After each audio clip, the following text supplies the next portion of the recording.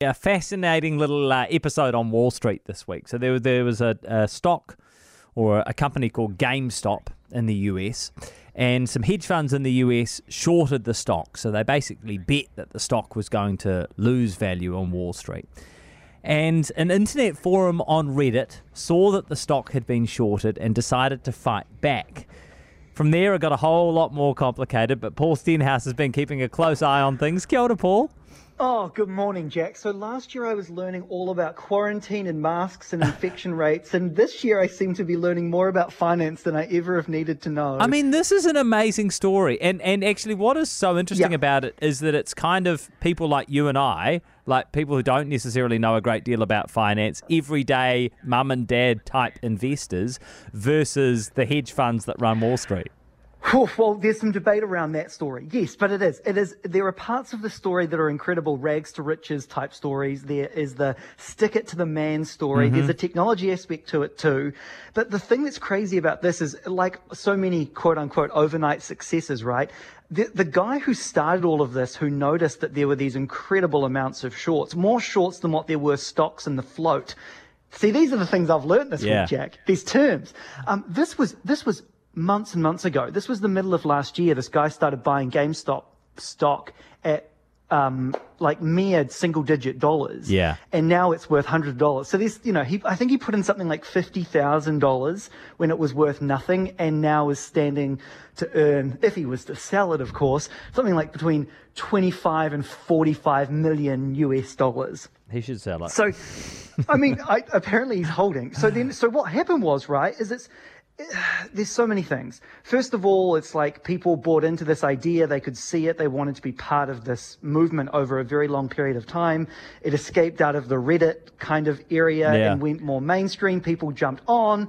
Other hedge funds have then also jumped on and tried to make money off of it too. And now it's taken an even more bizarre turn, because the app that people have been using to trade, these day traders or retail investors, whatever you want to call them, they use an app called Robinhood.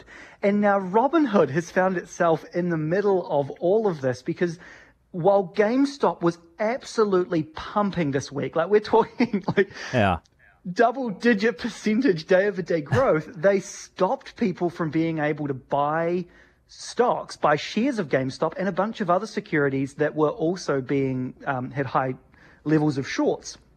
And so now they have found themselves in the middle of this political culture war. This story just cannot get, like, the twists and the turns and the different perspectives on it is just fascinating. And anyway, there's now potentially, this is where, if you follow US politics as well, here's where it all gets more amusing.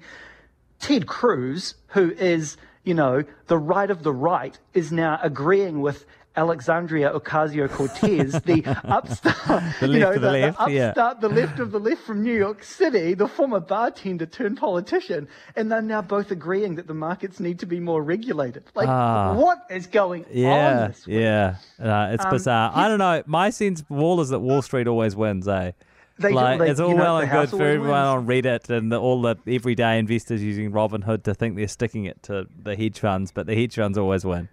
So here's one other thing that I think is interesting about Robinhood, because we talk about this quite often, is that when things are free on the internet, Jack, it's often that you are the product, right? And that's what we've found with Robinhood.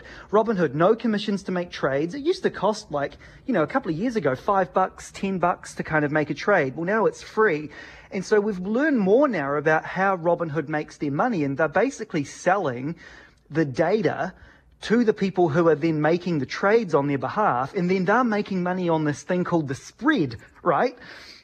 So basically they're selling the data of everyday investors to the hedge funds, so the hedge funds can then put that into their calculations and choose when to bet against the everyday investors. Basically, yeah. So these people who are going off to effectively do the deals on their behalf, not the hedge funds. Yeah, right. Okay, sorry. Yeah. But no, that these executors, effectively deal executors, they are getting intel, and then the finance machine starts whirring its way. And who knew? Look, Jack, I'll be honest. I thought growing up, stocks, you bought them, you sold them. It was pretty basic. But man, there are options and shorts and all sorts these of things. all longs and like you start getting yeah. into derivatives. Oh my gosh! You can like, bet on every bet. That's the thing to remember with Wall Street. And Every you can buying or sell selling a things. stock is a bet, but you can bet on every bet. Yeah, and you can sell things you don't even own. Yeah, Who knew? yeah. Amazon is ready to distribute vaccines. So the day that Joe Biden got to office, Amazon, who had been the arch nemesis of President Trump, sent a letter to say, we are ready to help you deliver vaccines should you want us. They're very uniquely placed, I will have to say, because in New York City, I can jump on my phone and I can get almost anything I want delivered to me in less than 2 hours. Yeah. In most parts of That's America, I amazing. can have it's incredible. Anything you want in other parts of America within 2 days, right? So they have got an incredible logistics network. Yeah. So they went to him and said, we can help. Hi, we can help.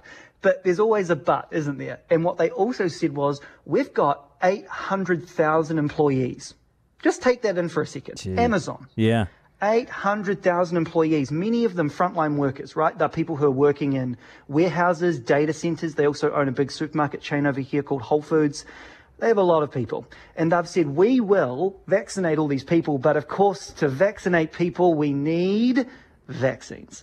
And they are looking to try to get vaccines for their staff and also, but then trying to say that they can help out the rest of America too.